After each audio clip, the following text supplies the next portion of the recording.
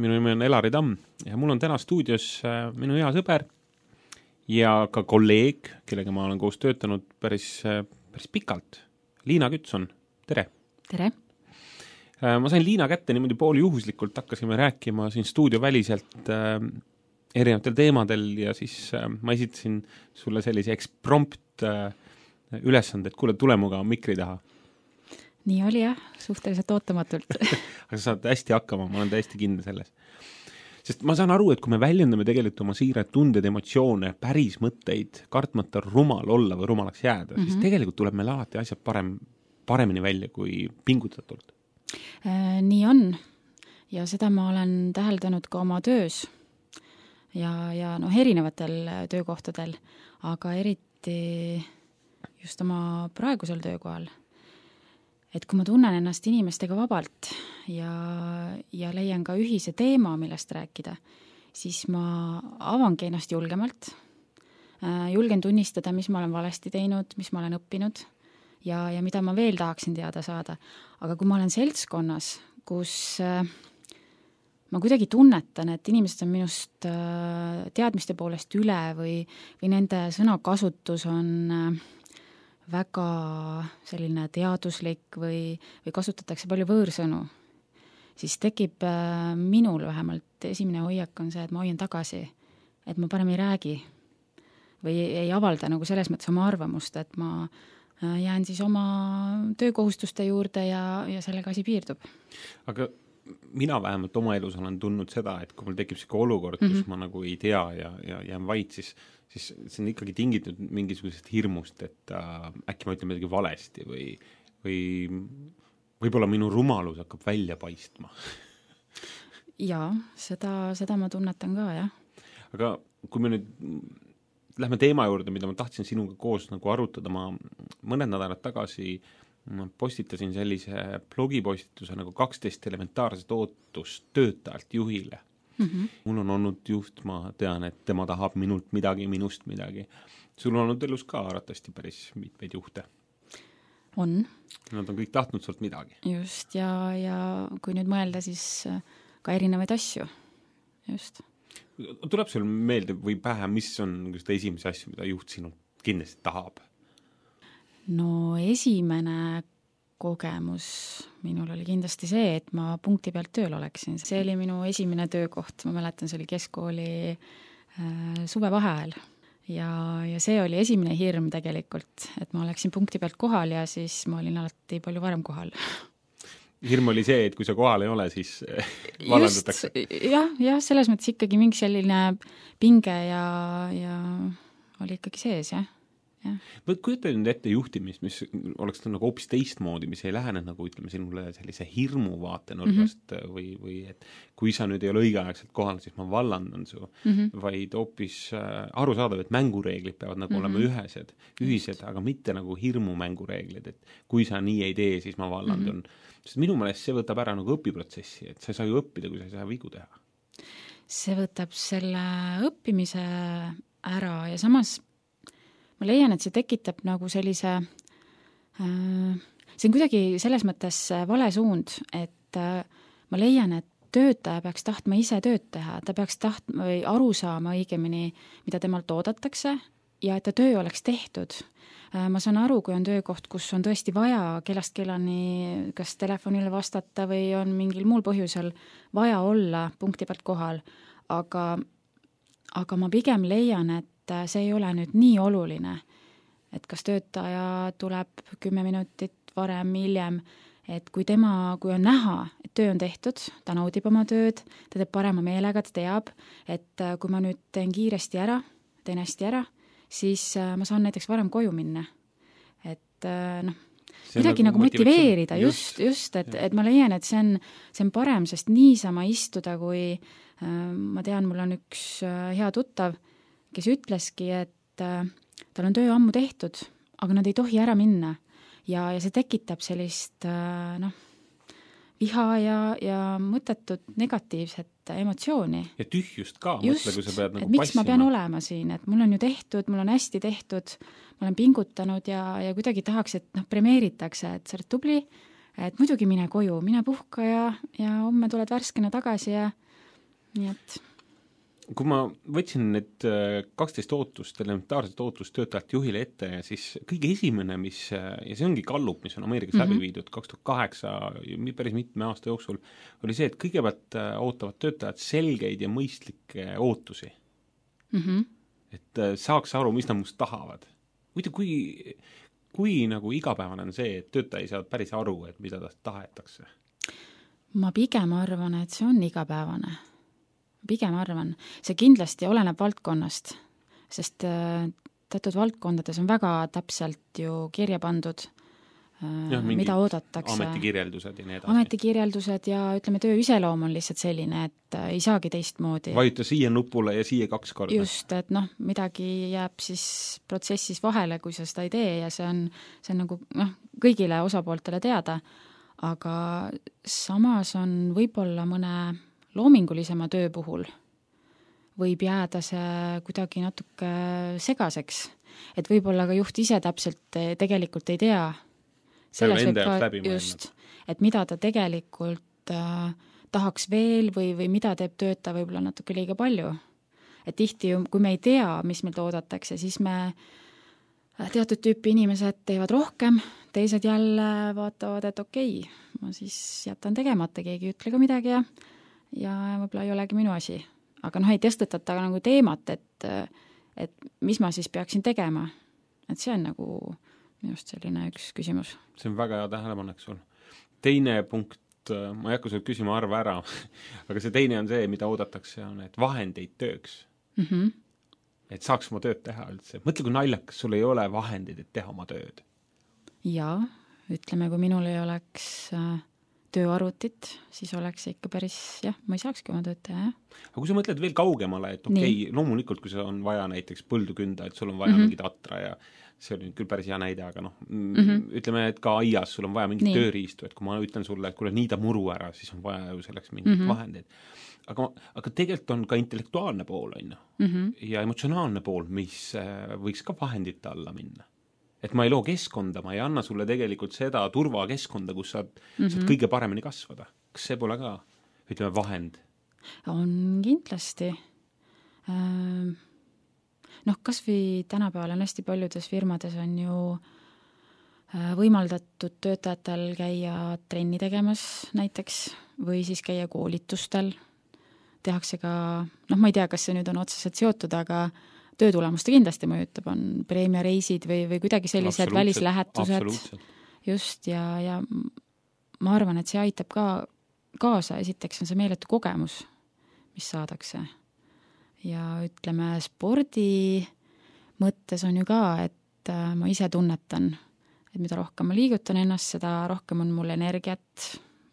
Ma tahan rohkem teha ja ma suudan rohkem teha ja tuju on parem ja selles mõttes on see kindlasti oluline. Ja kujutad nüüd ette, et su juht annab sulle või organisatsioon annab sulle nagu vahendite rohkuse. Siin on erinevad vahendid ja ütleb, et ja sinu asi on kasutada neid nii nagu sa tahad, aga peaasi töö on tehtud või et mitte lihtsalt töö on tehtud, vaid et me kasvaks. Just. Wow. See oleks tõesti, ja kusjuures ma arvan, et Eestis on ikka mõni firma, kes seda ka võimaldab. Ma ei ole selles mõttes väga kursis, aga kindlasti on. Ja samas muidugi võib olla ka selliseid näiteid, võib-olla, kus ei ole firmal anda, ütleme, neid vahendeid, aga ta annab sulle selle võimaluse ise, kas neid siis hankida või tegeleda nendega töö kõrvalt. Jah, ta annab nagu piisavalt ajavabadust. Just, et antakse ka selline tõesti, et vaata ise, kuidas sa saad, et loomulikult mine käi trennis, loomulikult käi seal või kui sul on vaja minna arsti juurde, et ei ole sellist asja, et oota, et sul on tööaeg, et sa vaata muul ajal, kui sul on vaba. See kostub nagu mingi vabriku teema, et sa lähed kella 7 sisse ja õhtul kella 7 tehakse uks lahti ja sa saad välja, et mida aega edasi, seda rohkem täna uue põlvkonna ettevõtte, kui ma olen piilunud nende ettevõtetesse, ma olen näinud, seal on lauad asendunud mingisuguste pehmete patjadega ja nurgas on mitte ainult kohviautomaat, vaid ka küpsised ja muud. Ühesõnaga, see tehas on tegelikult muutumas. Täna ei käi enam inimesed nagu tehases üks-ühele tööl või vähemalt ei eelista, seda vabadust on rohkem. Vot see olenebki jah, tõesti sellest juhist ja juhtkonnast või omanikust, kes on ära tabanud selle, et kuidas motiveerida inimesi, kuidas leida need õiged inimesed, ära tunda nendes inimestes need omadused, millest nad on kõige parimad, et mis on nende and, eks ole, ja kuidas panna neid tööle ja motiveerida neid. Ja ma arvan, et see ongi ühe juhi või firma edu saladus ka, et just ongi, et see meeskond tahaks tööd teha ja ma kujutan ette, ma olen mõnes firmas niimoodi põgusalt viibinud lihtsalt väikse külaskäigu raames ja näinud sellist keskkonda, kus ongi need diivaniosad ja köök, kus on pidevalt kaetud puuviljadega ja töö on iseenesest, see töö iseloom on selline pingeline, aga on võimaldatud inimestel aeg maha võtta ja ma leian, et see on õige. Samas sa ütled, vabriku moodi kõlab see kellast kellani. Eestis on, või mis Eestis, ütleme siis, eks paljudes riikides on see, aga ütleme Eestis on see kindlasti hästi päevakorraline teenindussfäär, kus sa peadki olema kellast kellani. Kohvik tehakse lahti, sa pead sisse minema välja. Aga samas on seal näha väga konkreetselt, millises ettevõttes on juhil või kuidagi on ilusti korraldatud see asi, sa näed, et teenindaja on heas tujus. Ta on õnnelik, talle meeldib see. Talle meeldib see töö, talle meeldib suhelda, talle meeldib leida lahendusi klientidele, olgu see siis kassapidaja töö või mõni muu teenindussfäär, siis seda on hea vaadata. Aga ma pidasingi silmas, minu meelest see tehase näide on pigem selline mõtteviisi näide, ja, et sa lähed kindlasti. nagu tööle, kus sul on tükitöö, sul ei ole muud, kui on tükitöö ja palgapäev. Sest tegelikult me töötajatena ootame juhtidelt ja meilt ootavad töötajad juhtidena midagi enamat. See kolmas punkt on väga huvitav, see on võimalus kasutada oma parimaid oskusi. Töötajad ootavad, et nad saaks kasutada enda parimaid oskusi. Päris huvitav. See on huvitav, sellepärast, et ma olen näinud, või ütleme, ma olen hästi palju rääkinud oma sõpradega ka sellest, paljud tunnevad ennast oma töökohal alaväärtustatutena või kuidagi, et nad ei saa kasutada oma ande. Parimaid oskusi. Neid pannakse tegema midagi, milles nad ei tunne ennast hästi, kas siis on niipidi pigem, et neile antakse rohkem vastutust, kui nad soovivad, või ka vastupidi, liiga vähe. Et nad tunnevad ka võib-olla juhi omadusi, tahaksid rohkem inimesi tööle panna või meeskonda juhtida, aga vot siin on ka see, et nende juhid siis ju peaksid selle ära tabama. Absoluutselt, ja need 12 punkti, mida me välja toome, ongi tegelikult siis töötajate nagu appihüüe või selline soovide kaja juhtidele, et hei, me tahaksime kasutada oma parimaid oskusi. 4. on saada regulaarselt tunnustust. Mis sa sellest arvad?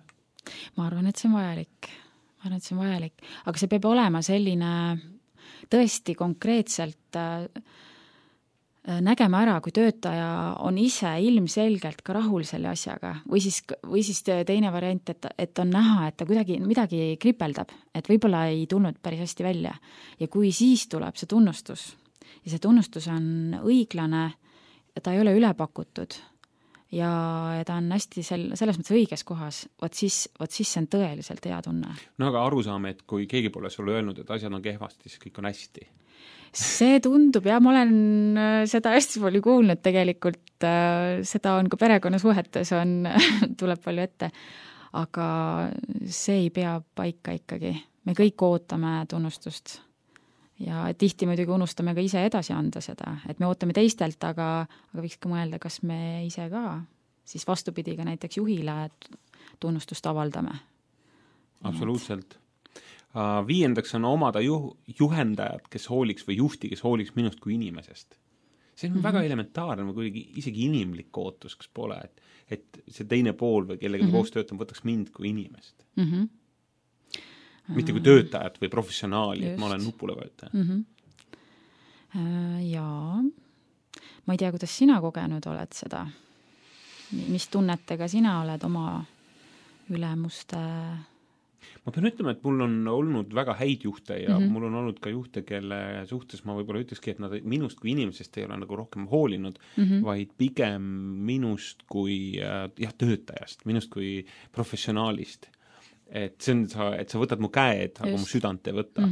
Ja vaata, tead, mul on, Liina, selline tunne, et kui sa ei tee seda, siis selle tulemus on see, et sa ei saa tegelikult kogu potentsiaali kätte. See tähendab ka seda, et töötaja ei tee lõpuks seda, mis talle meeldib. Ja siis sa hakkad tegema nägusid ja hakkad CV online'is otsima uusi töökohti. Nii on. Kuigi ma ei tea, mis sa arvad, kumb on hullem.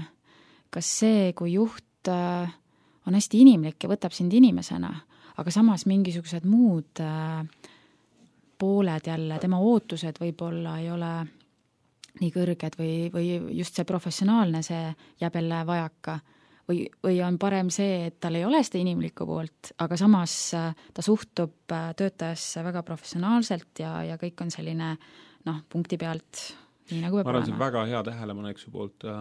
Ma arvan, et inimlikkus piidib või on alati parem kui professionaalsus. Miks? Sellepärast, et vaata, kui sa oled inimlik, sa värvad oma tiimi näiteks inimesi, kes on professionaalsem kui sina, juhist targemad, sa tegelikult lood potentsiaali kasvuks. Ja kui sa nüüd oled nagu inimlik ja lood selle nagu, ütleme, aia, kus on keskkond on selline, et seal kastmine toimib ja see toimub rohimine, aga kõik ei tule täiuslik välja, see tähendab seda, et seal ei ole mingisugust konkreetseid väetiseid ja ei ole struktuuri, aga on olemas see, ütleme, inimlik pool, mis toetab professionaalsust. Siis ma arvan, et areng pikas perspektiivis on parem, sest seal toimub katsetamine, seal toimub läbikukkumine, sest inimlik pool lubab läbi kukkuda. Professionaalne pool nõuab raamidel või ütleme siis konkreetsetes piirides käimist. Aga võib-olla see ei ole ka nii mustvalge teema. Aga et siin tuli välja veel selline uurimus tõi sealt välja, et selged eristuvad oskused ja korduv mustrid, mis on headel juhtidel. Esimene oli see, et suur rõõm sellest, et töötaja õnnestub ja areneb. Wow. Oskus panna õige inimene õigele töökohale, kus töötaja tunneb arengut ja tulemuslikkust. Vastavalt arengule seatud mõõdikud, et sa ei pane inimesele rohkem peale koormust või vastutust, siis ei anna ette kõiki vastuseid soovitud tulemuste loomiseks. Ja viimane oli aitavad inimesed kasvada oma rollis. See kostub nagu ideaalne juht, on ju? See kostub nagu ideaalne juht, aga siin tekibki küsimus, et kus nad on või? Kus nad on või miks seda nii vähe siis on seda ideaali või mida me ootame ühelt juhilt? Võib-olla asi ei ole selles, et võib-olla vastus ongi seal, et hea juhtimine on tegelikult raske. Kindlasti on. Ja selleks peabki ka and olema, et seda ei ole ju igal ühel. Aga äkki on ikkagi see, et vaata, kui sa võtad kas või need 12 punkti ette ja kui sa mõtled, et ma tahan saada heaks juhiks, ma tahan kasvada heaks juhiks, ma tahan kasvada inimeste liidriks, ma tahan olla inimeste, sest minul on aru saama, et juhtimine teenimine. See pole mul alati nii olnud, ma arvan, et ma olen olnud väga kehv juht, Harju keskmisest palju allapoole, aga ma olen aru saanud seda, et kui sa nagu oled hea järgija, siis sus saab ka hea juht. Ja kui sa oled kehv järgija, siis see tegelikult ei saa ka heaks juhiks. Ja võib-olla siis ongi asi võib-olla väärtustes, ütleme.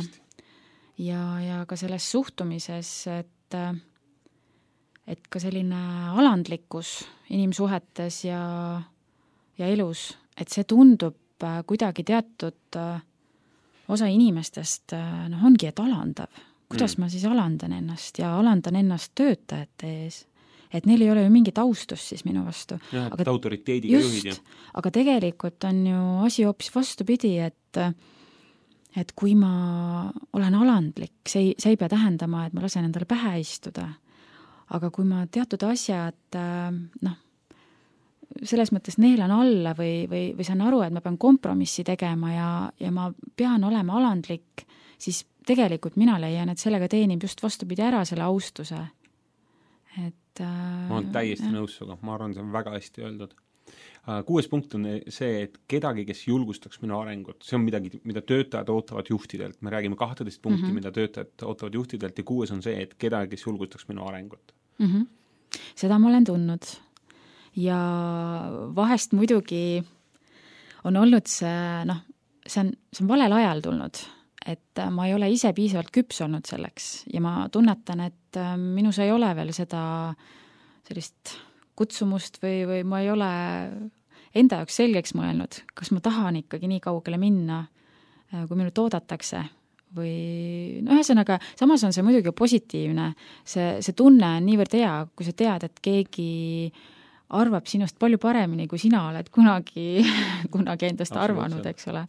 Aga samas sellega kaasnevad ka sellised hirmud jälle läbi kukkuda, kui ma nüüd lähen seda teed, võtan äkki vallandatakse või siis just, et keegi pettub, tegelikult see tunne on hästi õudne minu arvates, et keegi, kellest ma lugu pean ja kelle poole ma austusega vaatan, eks ole, ja ta pettub minus, et see teeb haiget.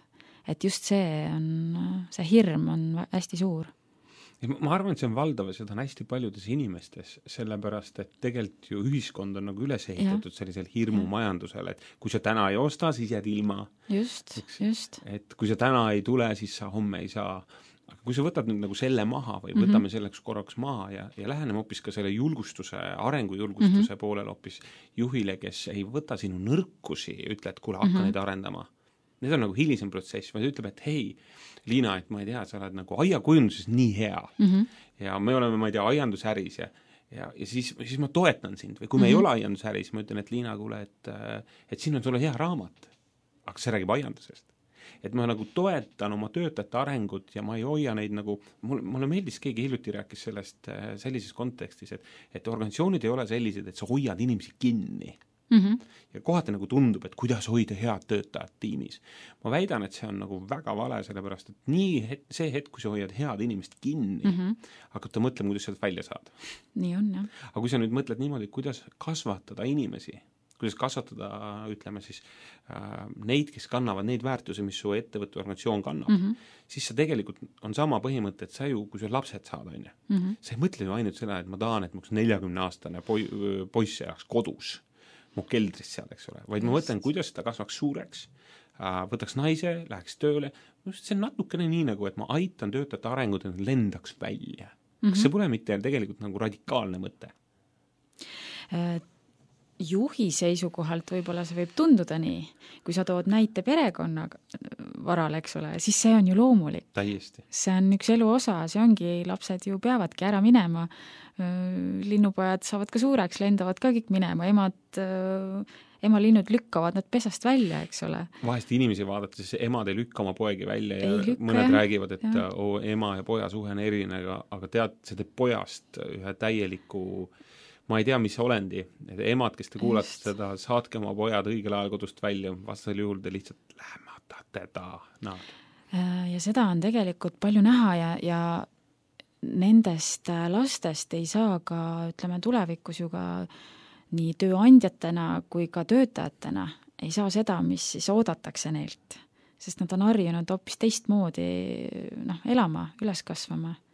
Nii seda enam sa pead toetama arengut, kasvu. Just, jah. Aga samas see on jälle samamoodi, et siin ei tohi tekkida muljet sellel töötajale, et teda ei ole vaja, et teda ei oodata. Et et asendamatud inimesi ei ole olemas. Et kui see on sul kogu aeg kuklas, aga sealt ei tule sellist tõesti, nagu sa ütled, julgustust ja motivatsiooni, vaat siis võib tekkida vastupidine reaktsioon, et ma lähen ja otsin siis koha, kus ma tunnen, et minu panus on hästi oluline, mitte see, et asendamatud ei ole. Kuigi vaevalt, et sellega seda taheti öelda, et mine nüüd ära, aga ühesõnaga, see on keeruline tegelikult. Kuule, 7. punkt on, mida töötajad ootavad siis juhtidelt ja organisatsioonidelt, on see, et minu arvamust võetakse kuulda, see läheb kellelegi korda. See on ju nagu hästi elementaarne, et ma istun siin ja mul on mingi arvamus ja ma tahaks seda öelda, aga keegi ei küsi. Keegi ei küsi ja võib-olla ise ei julge öelda. Ise ei julge öelda, just, ja kardetakse arvatavasti ka kriitikat siis saada. Et sul on nii rumal mõte. Rumal mõte ja seal võib erinevaid põhjusi olla, aga sina oled ju olnud samamoodi alluv ja ise juht, et kuidas sina oled nagu lahendanud selle, et sa oled olnud ka samas ju samal hetkel kellegi juht ja samas ka ju alluv, et välja öelda neid asju, mis mis on sinu ideed, millest sa põled ja samas ma arvan, ma olen olnud selles mõttes suht sarnases olukorras sinuga, et vaata, sa tajud vahest seda, et sa tahaks midagi välja öelda ja sa tunned, et sa ütled välja, aga sa ei jõua kohale.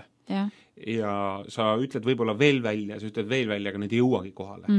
Ja siis on teisi olukordi, kus sa tajud juhte, kellele sa räägid ja ta ütleb suurepärane idee, aitäh, väga hea. Minu meelest ei ole ju küsimus selles, et kõik su ideed on geniaalsed ja kõik peaks ellu minema. Küsimus on selles, millist kultuuri me lubame.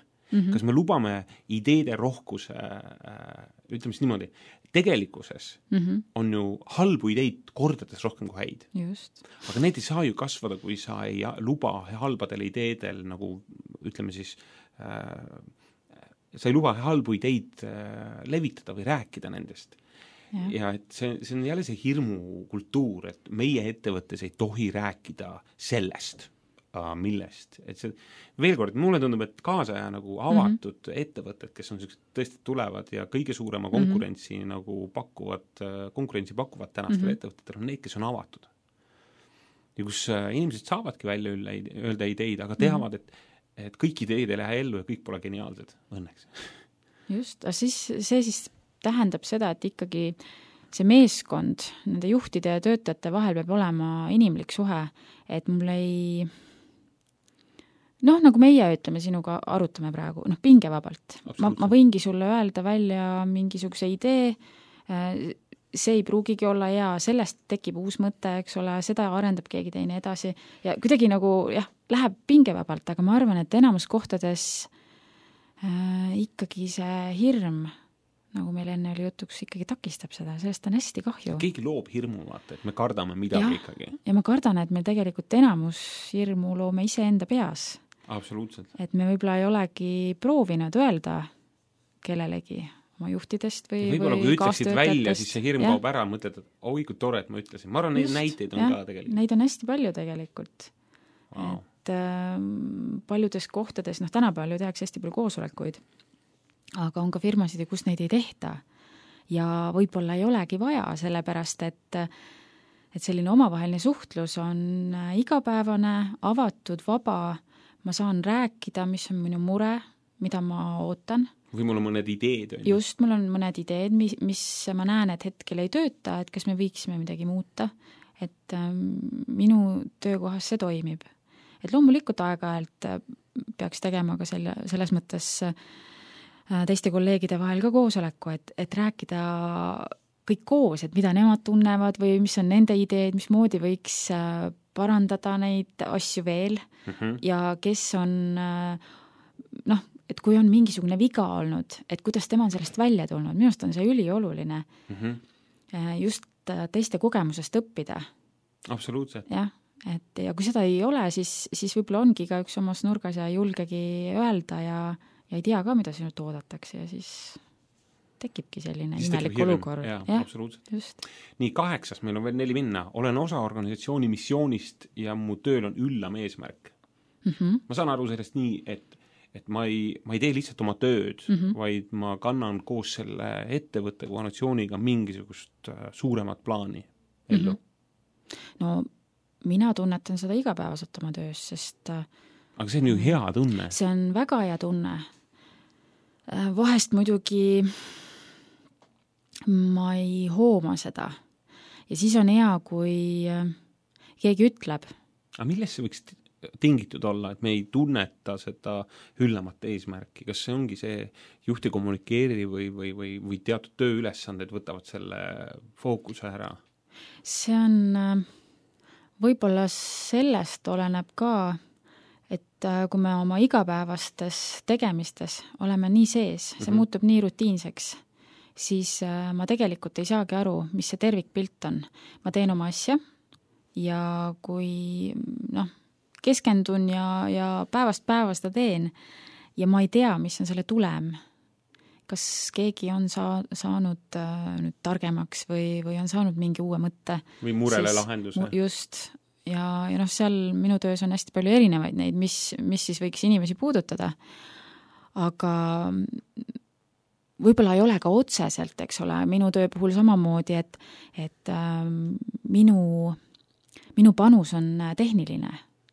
et mingisugune saade saaks eetrisse või reklaam ja ma ei tunneta ju, ma ei võta seda au endale.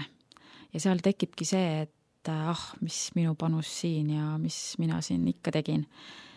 Ja samas on hästi hea, kui keegi siis ütleb, et ta tunneb ennast minuga stuudios näiteks hästi.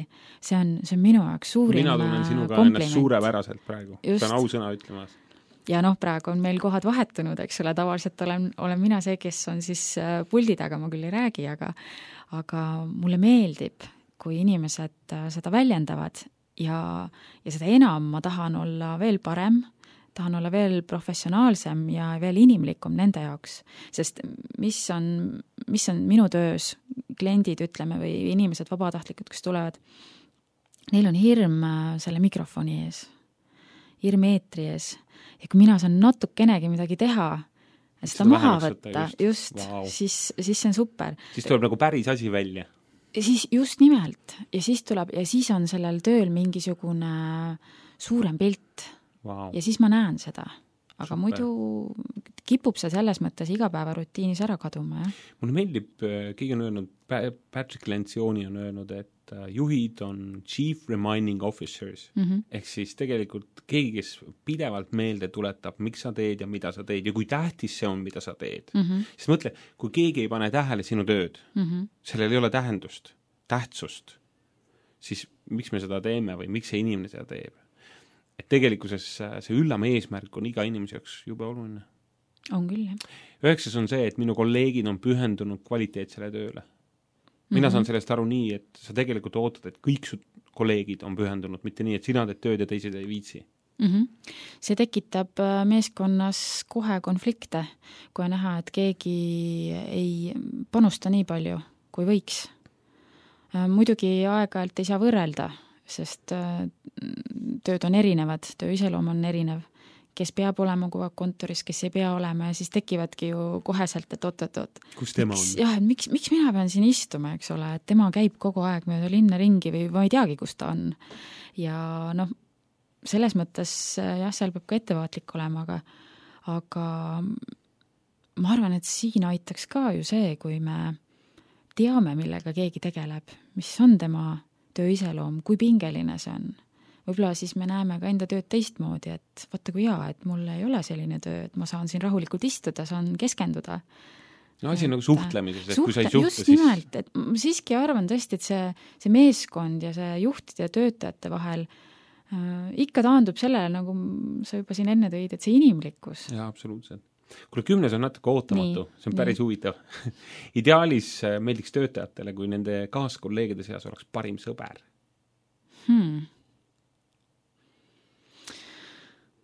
Vot see on tõesti sina tahad, et sul oleks parim sõbranna või sõber tööl? Ei tahaks tegelikult.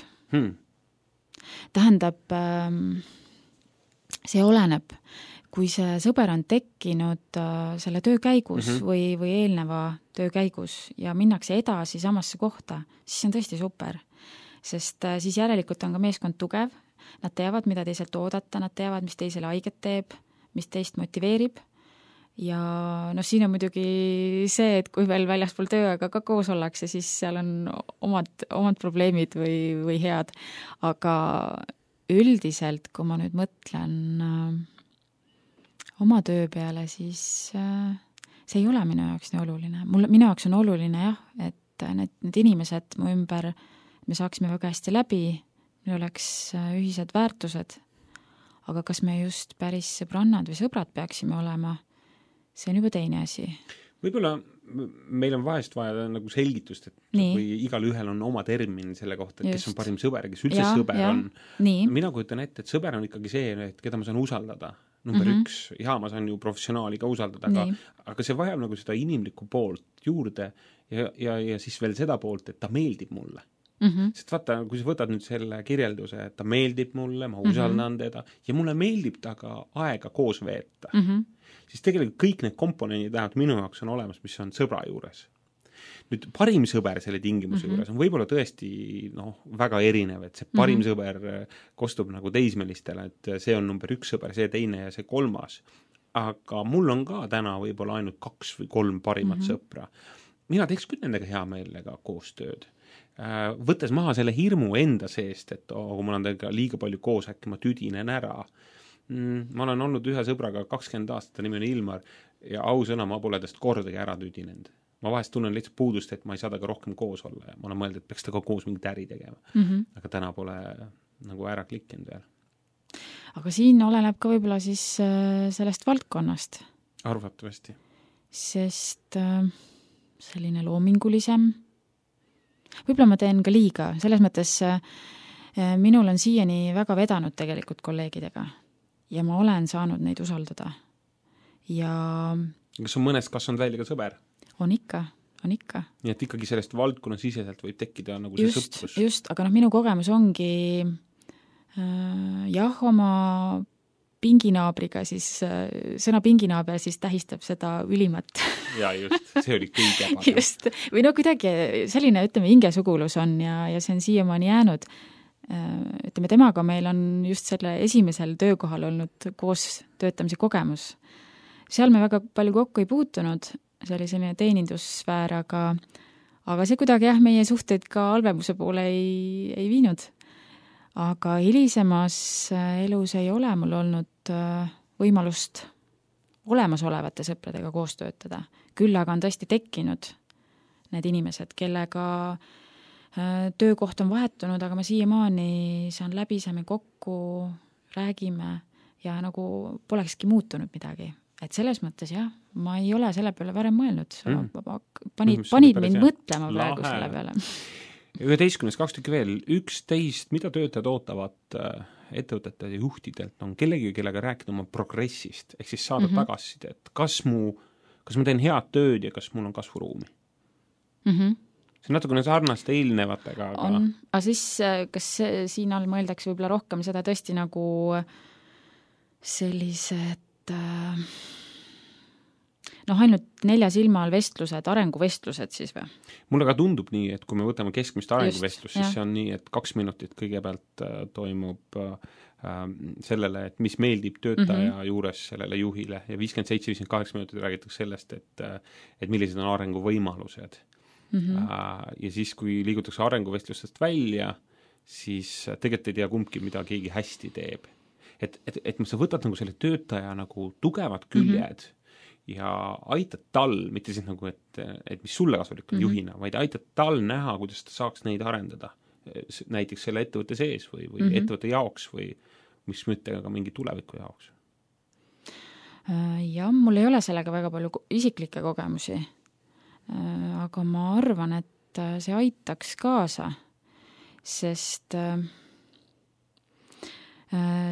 tuua näide kas või haridussüsteemist on ju samamoodi on arenguvestlused vanemate ja laste ja õpetajate vahel. Ja minu isiklik kogemus oli see, et neid tehti liiga hilja, see oli 12. klassi lõpp, kui mu ema kooli kutsuti, et nüüd on arenguvestlus.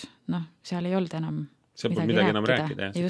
Tahtsime öelda aitäh ja aega. Just, et seal oli pigem see linnukese panemise koht ja tegelikult ei tulnud ka sealt välja minu vanemate jaoks, mis on siis need kohad tegelikult, kuna ju kui noor inimene lõpetab keskkooli, et mis nüüd võiks olla edasi, mis on need head küljed selle 12 aasta jooksul võiks ju juba näha.